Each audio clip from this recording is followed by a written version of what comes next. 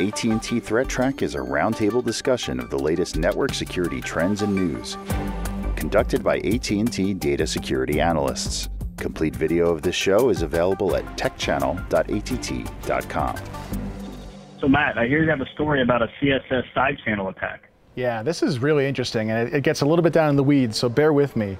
But I thought it was a really fascinating attack. So the way that browsers are built today, they sort of enforce separation between content from one site and another site. That's called the same origin policy, and that's key to understanding the story. So what you can do is you can put an iframe around, so you can put a site within a site, but you're not allowed to really access the memory. But with CSS, which is sort of like a style sheets, it's a way of styling the way the content appears on the site, you can put a layer of something on top of something else and sort of blend them together so the colors are blended. And it turns out that you can use this as an interesting side channel attack to figure out what's within that frame. A side channel attack is a way of getting information out of a system by non-standard means that aren't really a function of the system, but sort of a side effect of the way that normal operation occurs. So the attack goes a little bit like something like this. You get a whole bunch of layers, like 1,000 of them. You stack them together on top of what you're trying to read out of, and you use these blend modes. And it takes some time. You're basically doing an operation so that the colors of all these somehow add up mathematically to the final product. But that takes some time. And depending on what's on the bottom, it takes a different amount of time. So as you do this over and over and over, and you keep moving your stack of layers, you take a note of how long it takes, and based on the time differences, you can infer what's in that section. So it's kind of like scanning across the region that you're not allowed to read to sort of infer what's inside of it. So I did go through the story. A couple of things are interesting. One is just really the power that you have on the client side now. There are things you can do in CSS that, traditionally, more power was on the server side. So there's so many more opportunities now for these types of side channel attacks. Another thing that's interesting is, the sites should really start looking more at these X-fairing options in the HTTP headers. So really restricting, what other sites can load and not load of your content. The web developers themselves need to realize that this is a possibility and potentially be a little bit more careful about how their frames are used by other websites. So Matt, was there any examples of exploits that actually occurred, or is this just a theoretical thing that someone found, or are there any examples out in the wild that we saw? So there's no examples of anybody using this for criminal purposes out in the wild. The authors, they developed a couple of proof of concepts of it. So if you go to the write-up for this, they'll show you that if you were to go and log into Facebook in one tab and then go to their site in the browser, it would be able to read out things like the portion where they expect to see your name. It would read out your name visibly using this technique. So over time, it would be able to do that. I don't think that there were any known exploits, but there was a big concern that someone could use this to read your information, whether it be on a regular website or something like Facebook. An interesting thing to note is that somebody had discovered this back in March of 2017 as well. Somebody else had reported it, and I guess it got stuck in the process over at Google to try and get the bug fixed. And then 2 other researchers independently found the same exact bug. So I think there's a lot of interest in this area. The more features you add to a web browser, which is already a very complicated piece of software, the more features you add to it, the more attack surface you're probably going to expose. I mean, it's crazy the sorts of things that they're putting into web browsers today. There was a standard for web Bluetooth where a website could use Bluetooth to reach out to the devices sitting around the laptop. So as long as someone can go to a website or force you to go to a website, convince you to get there, it could sort of map what devices are near you. I mean, that stuff I think is a bit much. Maybe it's because I spend a lot of time on the command line, but I don't need a browser with a whole lot of features. I don't think I need anything else crammed into the browser. But somebody thought it was a good idea. Yeah. So for users, basically patch, because this has already been fixed in all of the browsers that were affected by it. If you're a developer, understanding the environment in which your site's content may also be loaded is key to defending against these sort of general class of attacks. So Mike, I heard you came up with an interesting story about S3 buckets. Yeah, Karen, so this is yet another story about Amazon S3 exposure. So S3 is the Amazon Simple Storage service for the AWS public cloud. We've seen a lot of stories about these public breaches where S3 buckets, where you basically store containers, you can store all your data, files, videos, in this case, databases, where they're left exposed to public access. So the buckets in this case were owned by Honda India, and some security researchers from CromTech found that there were 2 buckets they had exposed, which had some unprotected database files for this application called Honda Connect. And they were basically leaking out 50,000 users' private information. So there was information about owners of the Hondas, their passwords, their information, even their kind of trusted person to notify in terms of emergency. I even think VINs were exposed. Certainly, we continue to see this trend where companies of all sizes have these exposures of S3, and it doesn't seem to be stopping. So, certainly calls for more monitoring in place, the ability to really understand what you're exposing and what your policies are for certainly public cloud. So that sounds like there's actually 2 interesting things you've said there. First is that these things were open to the public in general. Now, you wouldn't usually configure them that way, and that's a major problem by itself. The second is that it sounds like they were also world writable, so anybody could have shown up and added stuff. So if they wanted to modify that database, they wanted to change some files that are a component of that Honda app, that could be a bigger problem as well. If I could force the user, for example, to update to a brand new version of the app that has my code inside of it, then I've just attacked the user. And the first step in the chain was getting access to this open S3 bucket. And what's interesting is that when you create a bucket, by default it's private. So only the account owner has permissions. You have to purposely, accidentally, or someone maliciously has to go in and change those policies to expose these publicly.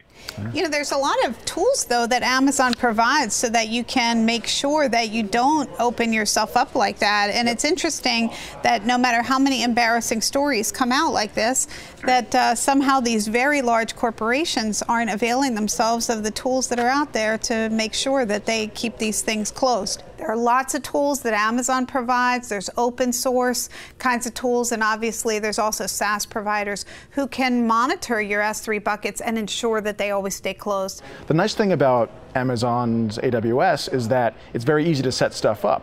But that means any of your internal controls on, who gets a server, or how is it configured, where does it reside, that completely gets bypassed in the favor of, I can just set it up now.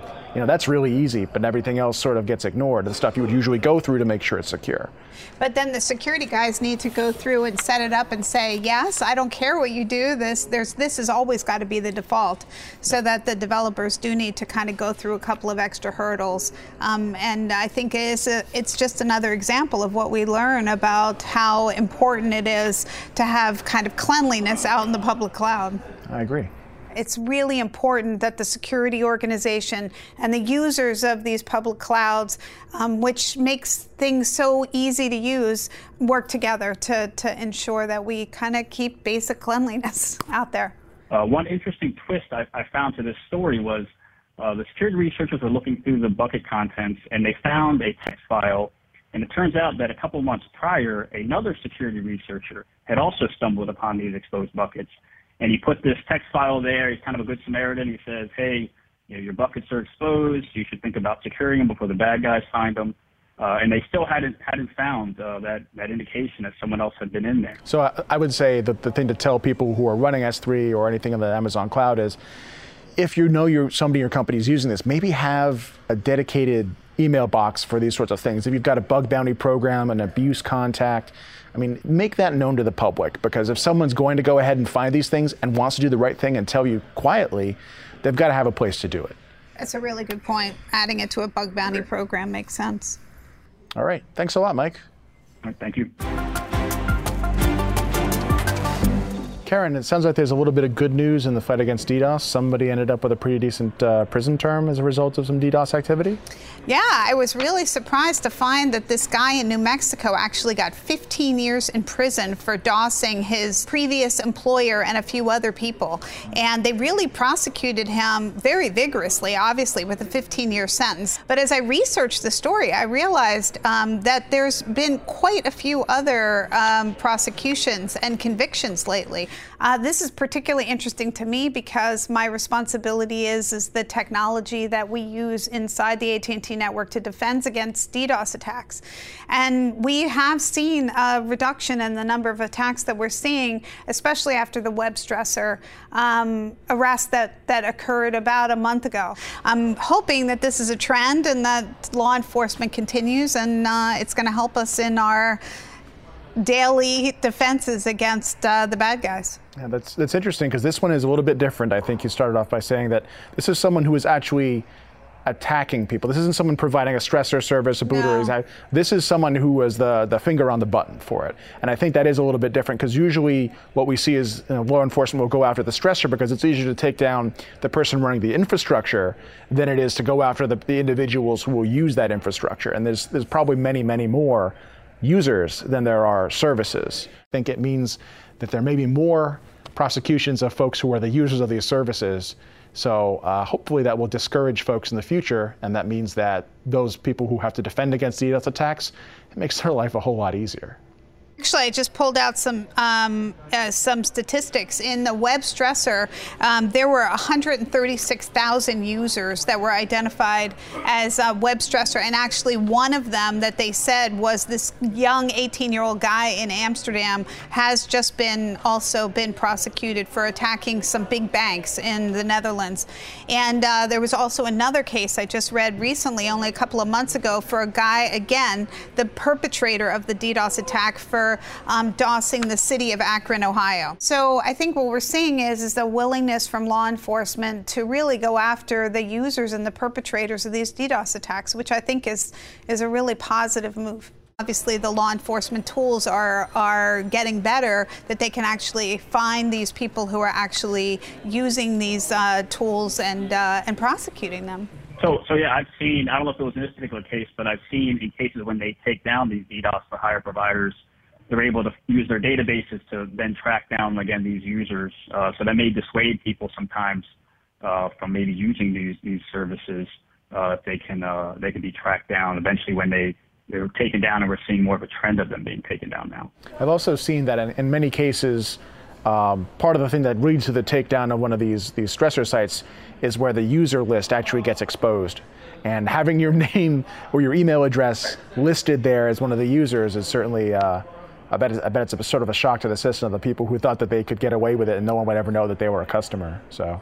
Yeah, that's a really good point. So I just thought it was really interesting that for years and years, even in conversations that, for those of us in the security area, we do talk to law enforcement from time to time, and sometimes it's hard to get their attention or their desire to kind of make these efforts on very difficult cases sometimes to prove. But I think it's a great trend that they're really putting the resources into stopping this.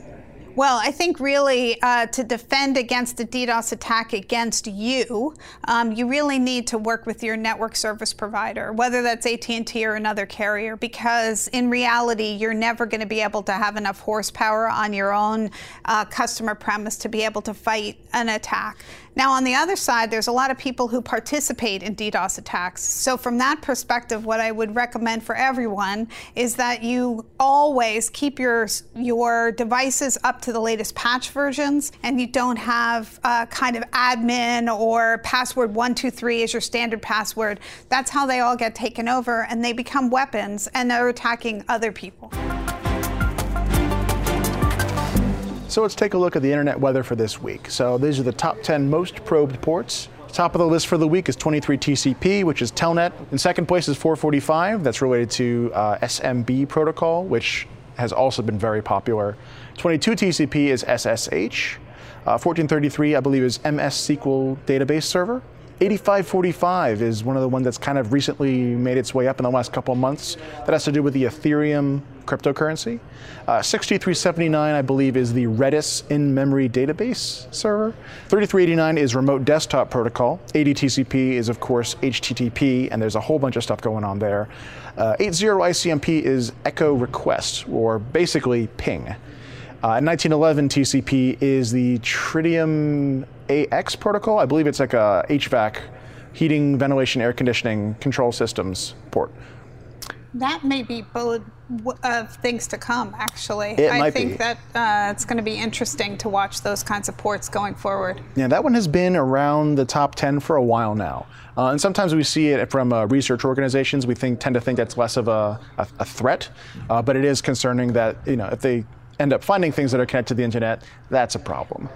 So contrast that with the most sources probing, and this tends to be more indicative of botnet behavior. So 445 is at the top of that list, and it's been there for a couple of weeks, followed by 23, which we said was Telnet. 8080 is an alternate web port. 5431, that one we've seen sort of spike up and down for a while. So based on the timing of when we measure it, it can either be very, very high on the list or very low, and you'll have sudden spikes of maybe a couple of hours. So very, very large botnets or a very large number of endpoints scanning for it, but then it disappears again.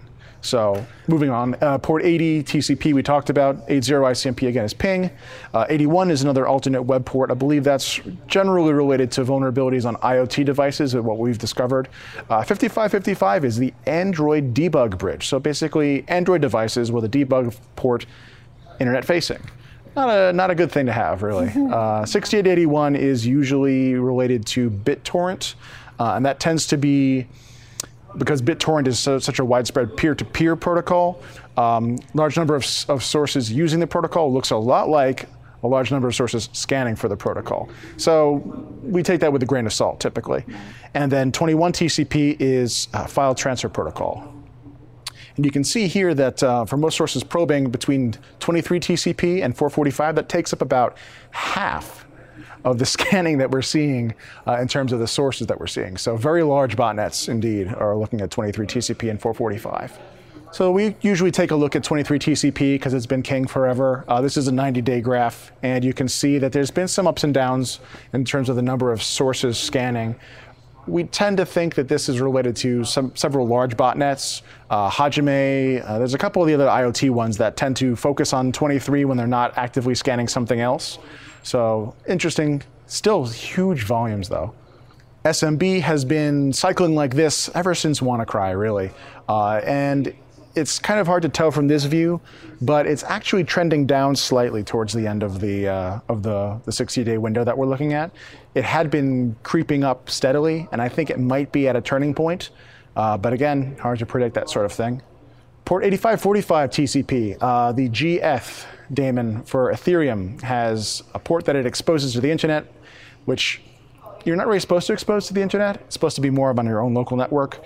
And one of the bad things about it is that if you expose it and someone knows how to query it properly, they can actually just steal the money out from right under you. So people. It's not a little like Memcache. It was supposed to be internal, wasn't it? Yeah, that's true. And there's a lot of protocols that we've come across that always were intended to be on the inside of a network. Right. And people just them. Exactly. So that's one of those things we could repeat it till we're blue in the face, that people should be aware of what it is they put internet facing, because someone's going to be looking for it. So port 6379 is actually more like Memcached. It's another in-memory data store. Basically, it's a database on the internet, and it doesn't authenticate users by default, because again, they're assuming you would put this on the inside of a network and not on the internet. Again, a little cleanliness would be helpful. Absolutely. Port 8889 was an interesting one. It didn't show up in the top 10 of either of our measurements this week, but it did trigger one of our baselines, so I decided I would look into it. And as it turns out, there's a single source in Switzerland who, in the last couple of days, maybe the last 5 days, has suddenly become interested in it. So I took a look, and it turns out there's another cryptocurrency called EOS, and I'm not sure if I'm pronouncing that right at all, but EOS is how you spell it. And on port 8888, it exposes one of its interfaces. And there was a security flaw known with that was published about a week or so ago. And 8889 is also related to the same software, and this IP address that's scanning was publicly known to be scanning heavily for 8888. So I think this is a continuation of the same kind of scanning activity, just the attacker has focused his efforts on a different port related to the same software. So we didn't see the initial one, well, at least I didn't see it this week, but they shifted to a different port. We saw the shift, and we were able to trace it back to the original activity. So I can see that whole continuation. That was interesting. And one of the ones that I've been following for a while is this port 2000. MikroTik routers had a vulnerability a while back in the web interface. So the bug was on port 80. But it's much easier to scan for something if you have a characteristic for the device. So they were scanning port 2000, which was characteristic of the MikroTik routers. And then once they found it was a MikroTik device, looked at port 80 on the same device to see if they could find the flaw.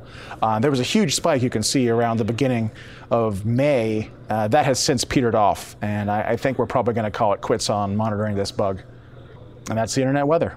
Great. I don't think there was anything really new that we haven't seen before. I do think, though, over time, Matt was talking about some of these industrial controls ports. I just want to make sure that we keep an eye on those, because as more and more things join the Internet of Things, we're going to see, I think, more and more industrial controls that potentially could become parts of these botnets, and it's going to be an interesting thing to watch. The views expressed on AT&T Threat Track are those of the participants and do not necessarily represent the views of AT&T or any other person or entity.